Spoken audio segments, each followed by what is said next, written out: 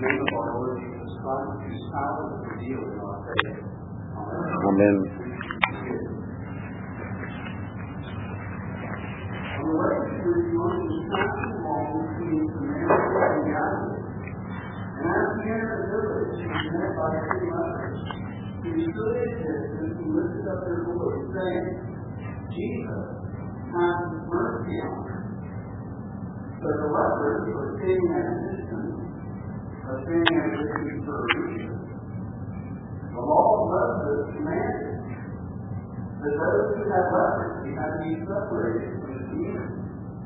They had to live separately, they had to camp separately, and when they went through the camp, or someone first said they had to cry out, unclean, unclean, in order to warn others who may be exposed to their leprosy. Now, of course, this is a law that means protection for the community, right? You don't want leprosy to spread through the camp, so those who are afflicted have to be separated from those who are healthy. However, because we're sinful people and we don't have compassion, that means that those who had leprosy over time became stigmatized, right? And were treated without compassion. And so these men stand far off, and they cry out to Jesus for mercy. Now there's lots to be said about the last couple of years, but COVID has been an interesting social experiment, if nothing else. And we all have lots of opinions on how that feels and different things. But one of the things that was fascinating to me was going through like Walmart without a mask on, and people treating you like a leper, like you were an evil person for not wearing a mask in front of you. And you could read people's judgment of their opinion of you based on whether or not you're wearing a mask.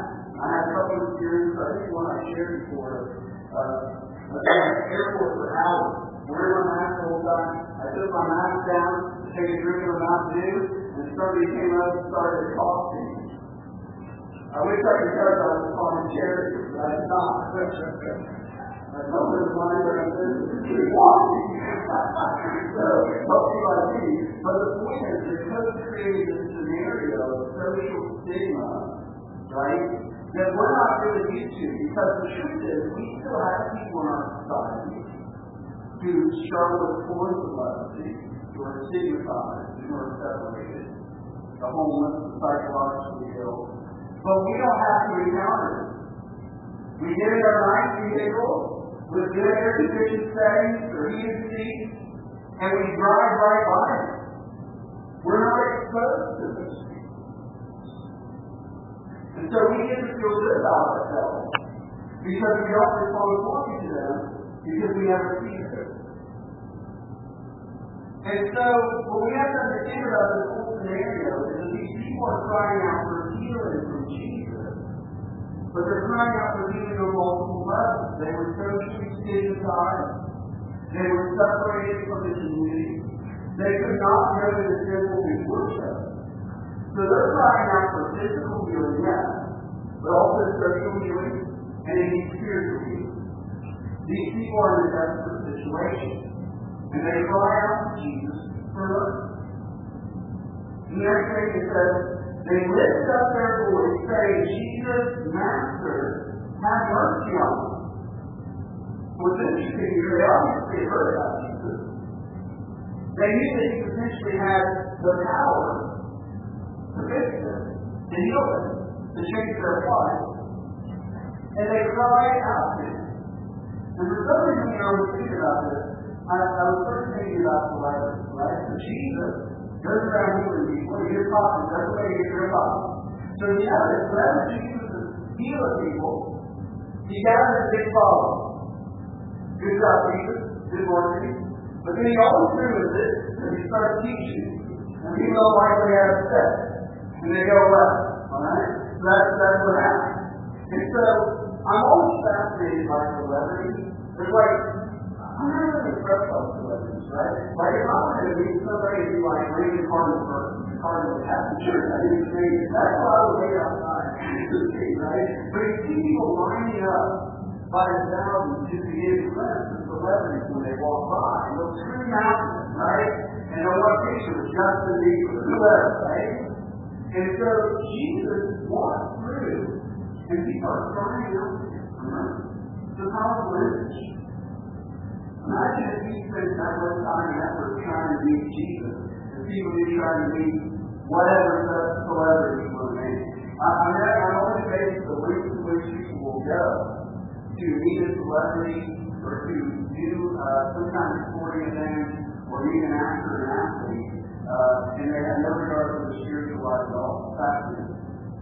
But even Christians are the same. Like I talk about this a lot.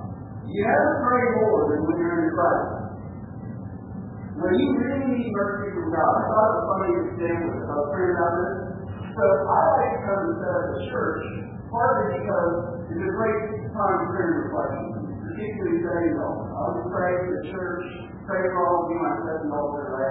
And so I was out there one afternoon, being all quiet, praying, and I left here. And I'm pretty slow driver, I don't make fun of me, but I'm not very good at paying attention to anything. There's like 40 miles an hour out here. So I'm thinking, I get pulled over. I'll pray for the next 60 seconds, and I pray the whole time I've been here to set up the church. Because ticket's going to cost me a fortune, there's no way to spare them. All of a sudden, I was really religious. Right? So I was at the church for hours, and in 30 seconds of a police officer, I had all kinds of prayers on it.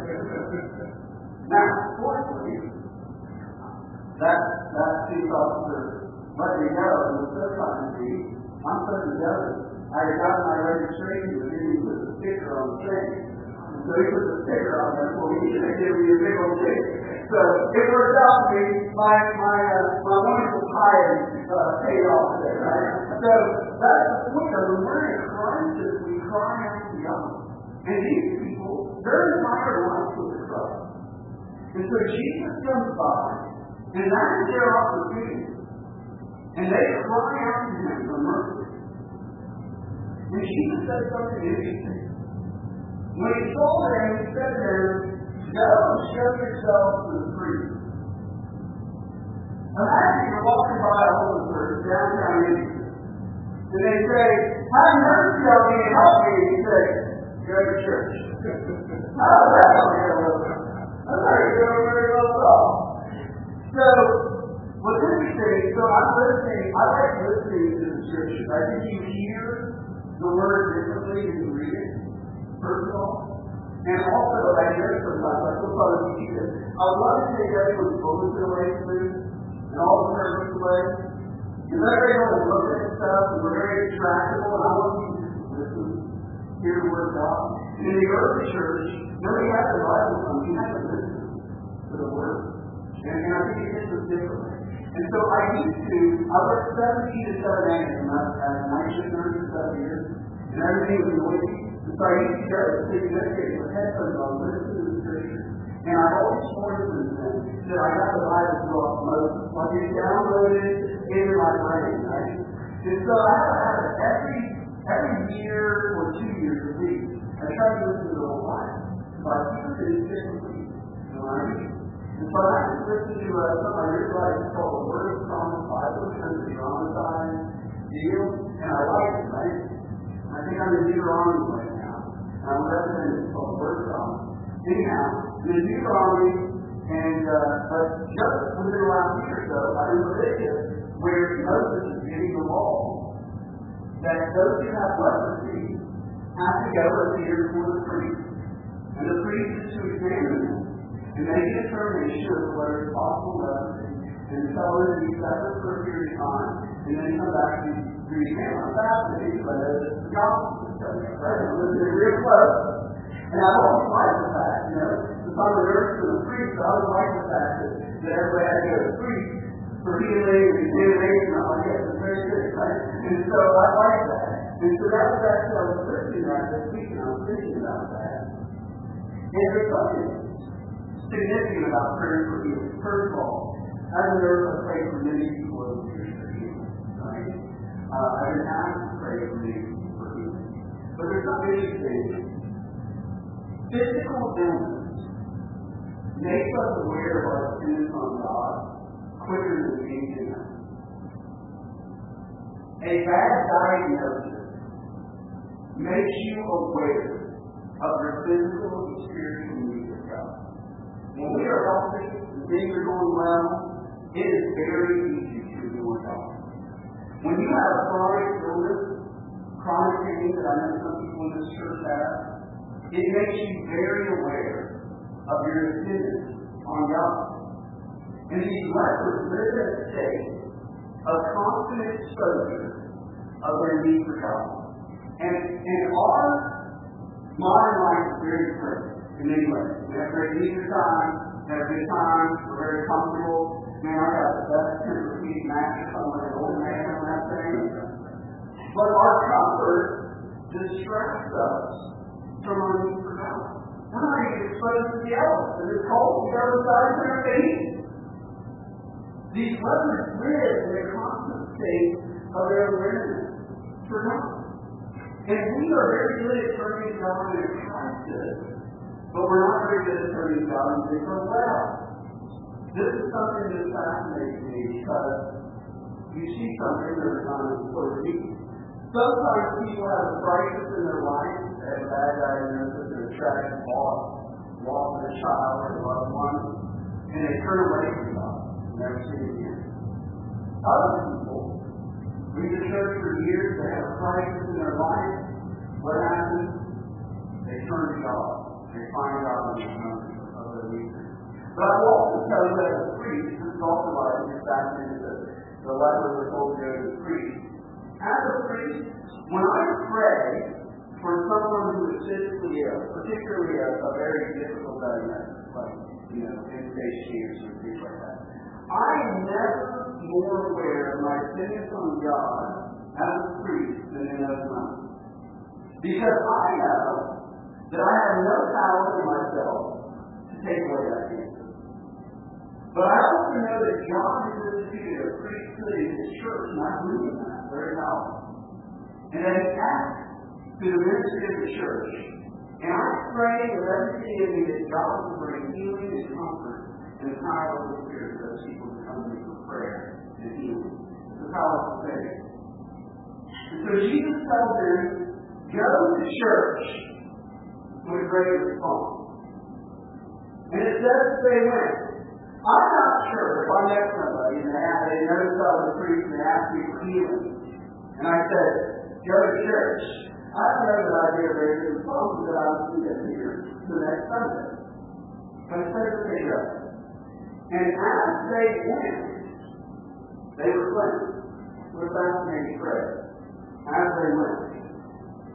It was as they were obedient that they found healing.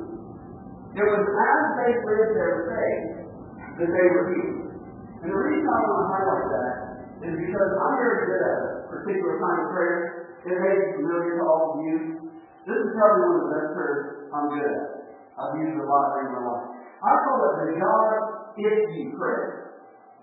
God, if you do X for me, I will do Y for you.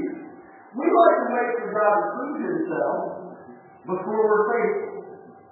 God, if you do whatever it is that I need in my life, I'll never miss church again.